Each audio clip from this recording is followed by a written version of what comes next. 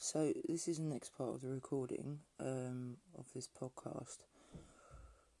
I was asked to do something about BPD anger, and I'm not doing this podcast on BPD anger, but it's something related to it called splitting. And what it basically means is that someone with BPD, borderline personality disorder, or otherwise known as emotionally unstable personality disorder, different people prefer different terms.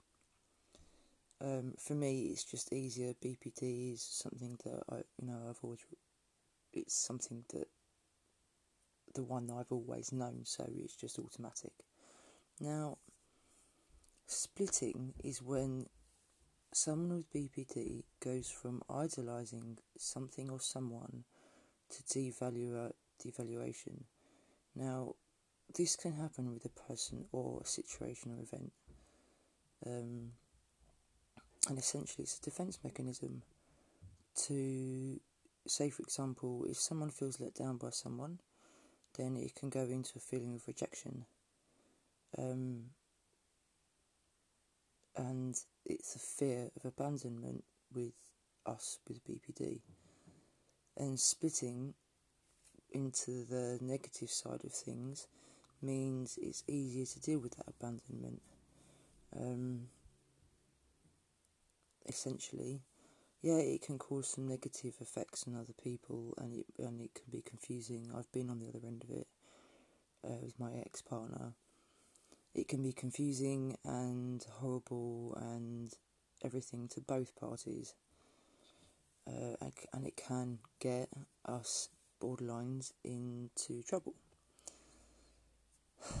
Now, I am going to move on to elements of BPD, elements of splitting, and how to cope with it with someone with BPD. I will probably go on for someone without BPD, like partners, carers, friends, to give some tips. What I'm most astounded by is how across the internet there seems to be this thing that people with BPD are just perfectionists and can't deal with any suggestion that they aren't perfect, or this isn't perfect, or that isn't perfect. And that's just all wrong. It's wrong. It's not a matter of whether something's perfect, because they're basically comparing it to NPD in the language that they're using, narcissistic personality disorder. Now, they're both cluster B, because they, from what I understand, cluster B is emotional side of things, so it's histrionic, narcissistic, antisocial, and borderline. Personally, it annoys me that we're piled in with those three, although histrionic, I don't know, I know it all comes from pain, but it's a matter of how fickle and callous someone can be. People with BPD are far from callous. The thing is we care too much. Or no, I wouldn't consider it caring too much, but some people would. It's just a part of who I am personally. I am loving and loyal, and I do react out at people, and it's not fair, and I do own it as much as I can with people in my life these days. I do. In the past, I didn't understand. I didn't find out about my diagnosis of BPD long after I was actually diagnosed. Now, let me give you an example of a negative point, right? Now, it's on sharischreiber.com, so that's SHARISCREIBER.com. It starts off with the following material was written for individuals trying to recover from relationships that's had toxic consequences for them, and is not intended as a support resource for borderlines or anyone with BPD traits. If you suspect that you have these traits, please leave this website and redirect your attention to alternative web content which might feel more congruent with your personal views and needs. Thank you. Now, I'm not denying that personally I haven't had toxic behaviour. Of course I have toxic behaviour towards other people. I've hurt people and I'm not proud of it. And I wish I could take it back, but I can't. It haunts me quite regularly what the effect of my disorders has had on other people's lives. Okay, so I'm only going to read you the first 2 paragraphs, but you'll get the gist. The borderline has a dire need to be seen as perfect, physically, cerebrally and spiritually, which drives a lot of issues with this personality type. At the very heart of the borderline's acting out behaviour is core shame, a leftover, if you will, from a childhood fraught with confusing messages, neglect and abuse, which left them doubting their lovability and worth from infancy onwards. Any self-acknowledged error makes a borderline think they're a bad person, which is why their denial defences are so thick and they're unable to accept their own or own their shortcomings and failings. Now, yes, it's quite common for people with BPD to have an abusive childhood. It's not in every situation is it that way. Some believe that it's these extra sensitive people, which I admit I am extra sensitive emotionally, not getting the validation as a child. Now, my past is a whole different podcast, but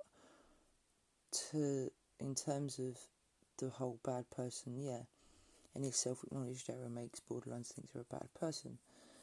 This is true, but we are able to accept and own our shortcomings and failings. That's the point. We do it too much, to the point where we think everything is our fault. Well, I speak from personal experience and from my own experience and from some people I've spoken to. Now, I don't think that, this, it's funny because ironically you could say that I don't like this next paragraph because I can't handle not being perfect, but I don't want to appear perfect spiritually, physically and cerebrally. If anything, my mum's always telling me, actually, that I'm a lot more intelligent than I give myself credit for. I'm a lot kinder than I give myself credit for, and that I'm not a bad person. And yes, people with BPD do need validating. We need that validation to move forward. So it's like, for example, if someone says they feel bad about themselves for X, Y, Z reasons, I would say, I understand why you feel bad about yourself, X, Y, Z reasons, but from my point of view, blah, blah, blah, blah. Okay, so perfectionist traits are most often observed in the borderline queen. Now, I don't know, the borderline queen, is that just a female or a particular type of borderline? I don't know. If you even hint that she's made a mistake, she becomes highly offended and indignant. The BPD queen has harshly judged and dissociated from all darker or negative emotions because she believes them to be unacceptable and wrong, so she sure as hell won't make any room for yours. If a queen feels reprimanded or criticised, her anger may get submerged, but it will likely be replaced with an imperious, judgmental and shaming tone, and comments that will make you feel utterly decimated. The queenly borderline may not rage at you like the BPD witch, but you will not escape her piercing disdain. Okay, so it is a type of borderline you're saying, but the BPD witch, seriously, if there's... hang on, I've just seen another line. Nearly every borderline who phones me for help states I've done a lot of work on myself. I always smile to myself because it's a dead giveaway that I'm hearing someone who, at the very least, has BPD traits and has searched lifelong for answers and explanations pertaining to their inner torment and failed relationship attempts.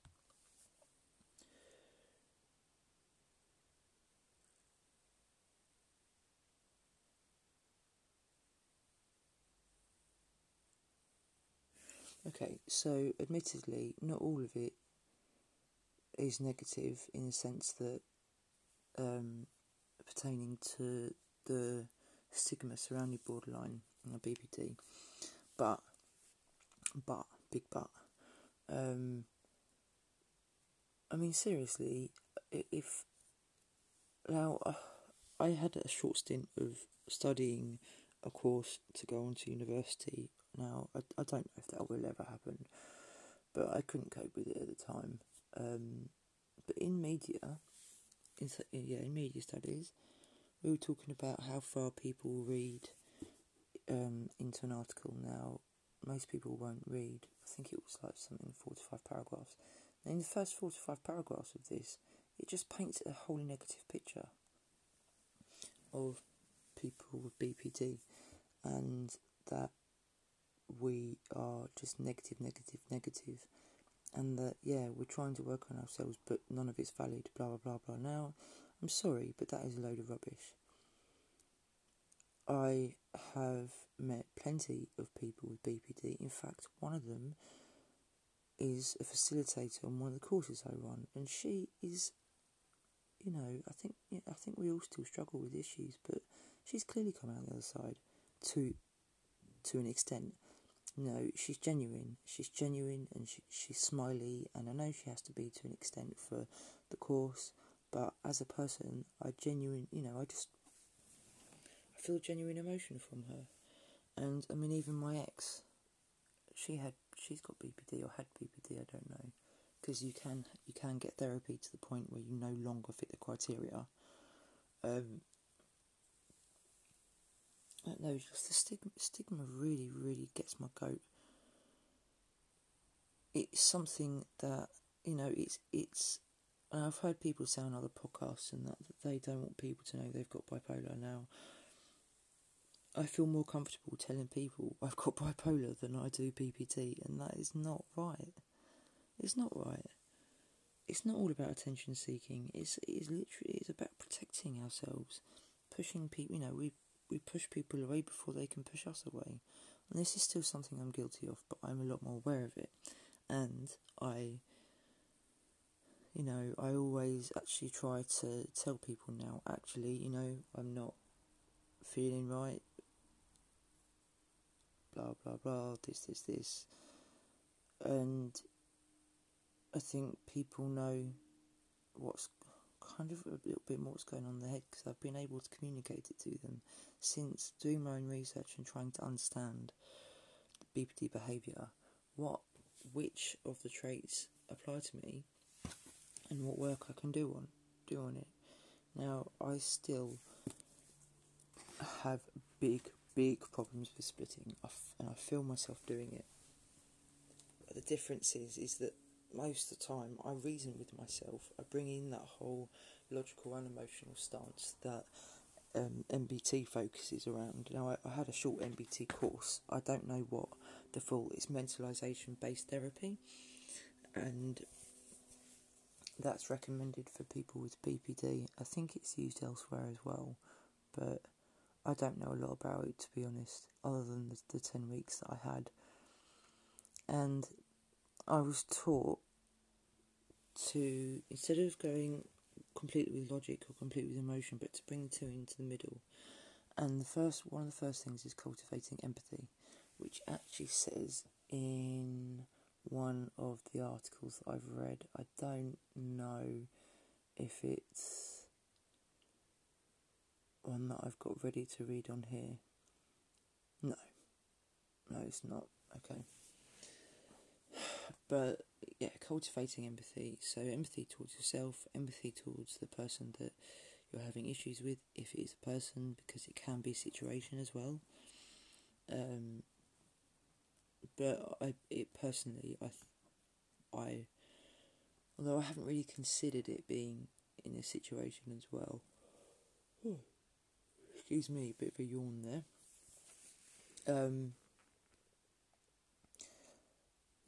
Anyway, enough with that. I'll move on to the articles I found. So this one is on lonerwolf.com, and it's by Matteo Sol. Now it says, have you ever wondered why you swing so quickly between loving and hating a person? A quick note from me. I'm doing this with hoping that people with borderline personality disorder, it can help them more clearly understand splitting and maybe encourage them, us, to do some more research into it, and for people who are partners, /carers, /family members, /friends of people with BPD, to show that it's not controlling and manipulative behaviour, which is what people always assume it to be. Okay, so have you ever wondered why you swing so quickly between loving and hating a person? Are your relationships characterised by extremes, ups and downs? If so, you might be experiencing what psychologists call splitting, a nefarious defence mechanism that makes it difficult to hold down stable relationships. What is a defence mechanism? Defence mechanisms are techniques the ego uses to avoid feelings of fear, uncertainty and shame. Defence mechanisms are unconscious, meaning that we aren't aware of them or their control over our lives. Essentially, our defence mechanisms defend us against unpleasant feelings or situations which our egos perceive as dangerous, helping us to feel better about ourselves and the environment. Ultimately, however, defence mechanisms distort, deny and or falsify reality. Now, actually, some people are aware of the defence mechanisms. Some of mine I've been aware of without doing research. I haven't always been able to deal with them, or to, I can't teach myself how, I can't therapy myself out of things without looking it up and understanding how to help myself. Which, it's not for everyone, and do you know what, some people are in such a bad place that they're not able to do that. And I have been in a bad place where I've not been able to do that. So, what is splitting? Splitting is a defence mechanism whereby we split the world into polarities such as good or bad, right or wrong, nice or nasty, and so forth. Essentially, splitting is black and white thinking, because we as humans struggle to tolerate uncertainty and the ability to hold two opposing ideas in mind. We resolve the ambiguity by splitting the issue into two simplified opposing parts. We then align ourselves with one part and reject the other. Splitting can maintain or destroy relationships. In the emotional arena, splitting helps us avoid mixed emotions. This is not always a bad thing because it helps us to keep a leash on certain extreme emotions that would otherwise harm our relationships, such as anger. For example, splitting can be quite positive when we feel temporary hatred for our spouse, while at the same time feeling love for them. By unconsciously defining hatred as bad and preventing our spouse from facing our wrath, we stop them suffering. But splitting can also be toxic and destructive for our relationships. Those who struggle with splitting as one of their primary defence mechanisms cannot tolerate the reality of mixed emotions and therefore find keeping close relationships hard or even impossible. Being unable to tolerate mixed emotions means that your partner will be seen as either an angel or a devil, a loving person or a virulent person, virulent, narcissist, and then there is no allowance for nuance, subtlety, grey areas or flaws, and simultaneously points of perfection with your partner whatsoever. This tendency to either idealise the other person to the status of a soulmate, or condemn them as spawn of Satan, sorry, that is quite funny, leads to lots of issues and unhappiness. Filtering one's partner through the lens of good or bad not only ignores their multifaceted, authentic nature, but also leads to heartbreak and extreme disillusionment when they don't meet your expectations. 11 signs you're splitting. Want to know whether splitting is sabotaging your relationships? Here are some clues. You think about the other person in terms of being perfect, evil, angelic, demonic,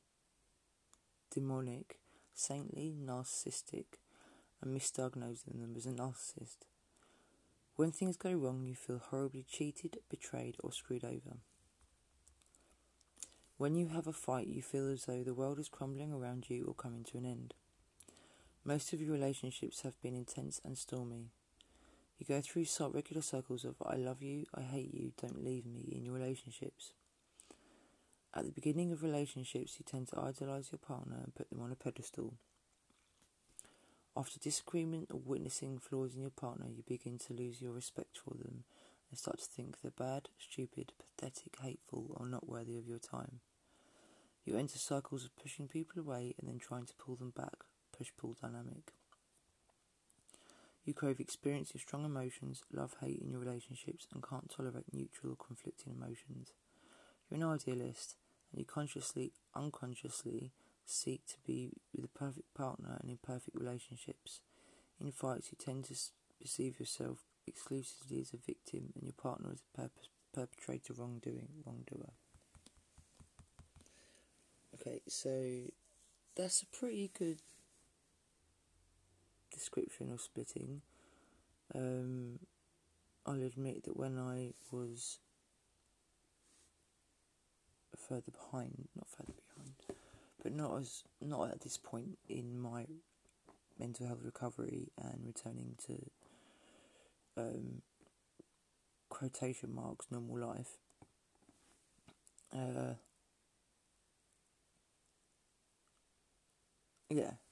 I suffered with a lot of these and displayed a lot of these behaviours, which, to be honest, I'm not happy about. But the only thing I can do right now is to make sure that I make the past me, a person that stays in the past, and the future me. So, how to prevent splitting from destroying your relationships? 1. Identify your emotional triggers. Pay attention to the words, actions, tones of voice, or situations that trigger emotional reactions, such as outbursts of anger, resentment, finger pointing, etc. from you. Write these down in a private journal whenever they occur and look for patterns and recurring themes. For example, you might find that you're triggered the most when your partner doesn't give you the attention you want, or you might feel particularly triggered when a certain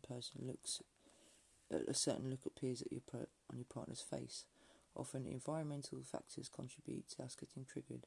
For example, getting poor sleep, stress from work, too many life responsibilities, etc. 2. Tuning to your bodily symptoms. How does your body feel when you are being triggered? Does your heart rate elevate, your breath quicken, your palms sweat, your jaw clench? Incorporate mindfulness and or meditation into your daily routine to help you notice these symptoms. Okay, I'm just going to put something in there. That's not always that easy. I think in terms of mindfulness, if you do have BPD, then the place to look is dialectical behavioural therapy. It's not one that I've had an opportunity to access through the NHS. However, it was created by a woman called Marsha Lynham, who herself had a diagnosis of borderline personality disorder, and she created this therapy for people with BPD. Now, I know from what I understand of it, it incorporates gratitude and mindfulness. When your brain is in two polar opposites, and I don't mean bipolar opposites, I mean polarities in terms of splitting, whether you're aware of it or not, in fact quite often you get so entrenched in it that you're not aware of it, that the last thing that's on your mind is mindfulness or meditation. And sometimes for someone with BPD, this whole splitting thing can take you over for like all day or a couple of days or whatever. Not like weeks or a week, but you can hold that hurt close to you and it can really, really affect you more than the average person. I get the impression that this is for, I suppose, what you'd consider neurotypicals. but it still does help in the point of BPD. Now, you may be in a place where you're able to practice mindfulness mentally, and even if you get to that place once a week, I will say the more you practice it, the easier it is to access.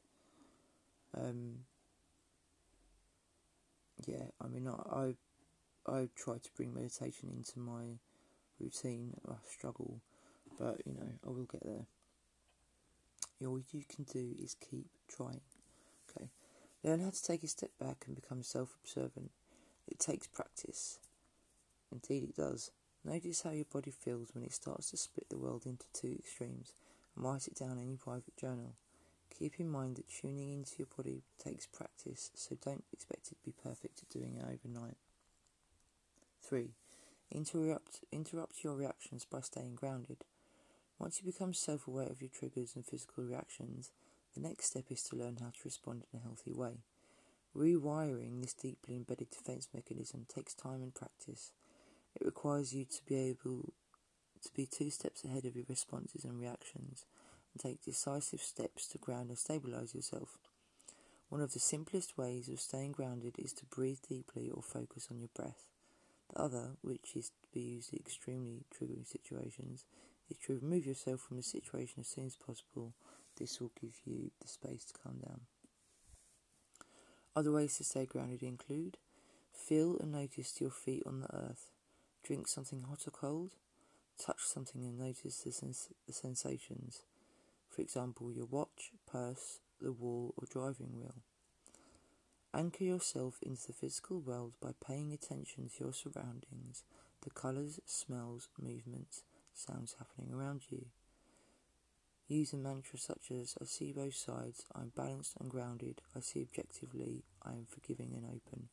Mantras aren't for everyone, but the other things I do recommend, because it can bring you out of your head and back into your body, which usually can bring you down from the point of the emotional reaction of splitting, or at least from reacting on splitting. 4. Train yourself to see the multi-layered nature of people. In a private journal or diary, set yourself a task each day, or however frequently you get triggered by someone, to see all sides of them. You won't be perfect at this from the start, but keep practicing. Divide the page into 3 columns: positive attributes, neutral and negative attributes.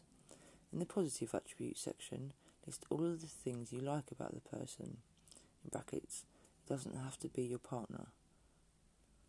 In the neutral section, list all of the personality traits of the person that are neither good nor bad.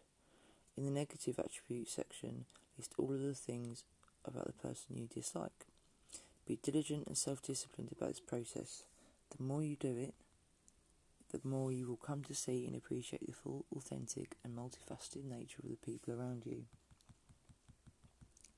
5. Be honest, open and willing to prove yourself wrong. Good advice. Preventing splitting from sabotaging your relationships involves courage and the willingness to be honest, open and wrong. Don't let your ego get in the way of your romantic fulfillment, or in any relationship. That's my personal interjection. Be willing and, dare I say, look for opportunities to be proven wrong. If you notice yourself putting your partner on a pedestal, trying to find something in the past about them that you didn't like, and vice versa, when you start to perceive your partner in a purely negative way, try to think of all the things, the beautiful, kind or caring things that he or she has done. Be willing to be wrong about how you feel, and you'll progress very far on this journey. 6. Look more deeply into the situation. This can be a blessing and a curse. I think sometimes there's a difference between looking more deeply into a situation and overthinking it. Anyway, so after arguments with your partner, try to look more deeply into the situation. Was your partner really annoyed with you, or was she trying to expel and unload stress? Was your partner really seeking to hurt your feelings, or were they just trying to protect themselves and their fragile self-esteem? Is your partner really a selfish prick? Or does he or she struggle to manage his time and responsibilities? I'll correct that to he, she or they. struggle to manage their time and responsibilities. Excuse me. Looking beyond your feelings and the immediate surface appearance of the situation will help you gain a deeper perspective. Other ways to prevent splitting from undermining relationships include refusing to discuss things that will trigger you until you feel mentally prepared. Exploring your projections, what insecurities you are projecting onto your partner. Keep affirming that it's okay to have flaws, it's okay to not agree all the time, it's okay and normal to be a mixture of good, bad, and neutral traits. Seeking out a trained therapist who can help you further explore these difficulties. I hope this advice has helped you out. Let me know any thoughts or experiences you have on this topic or comments. Okay, so I actually quite like that article. I think a lot of those elements of the 6 pieces of 6 sections were actually really positive.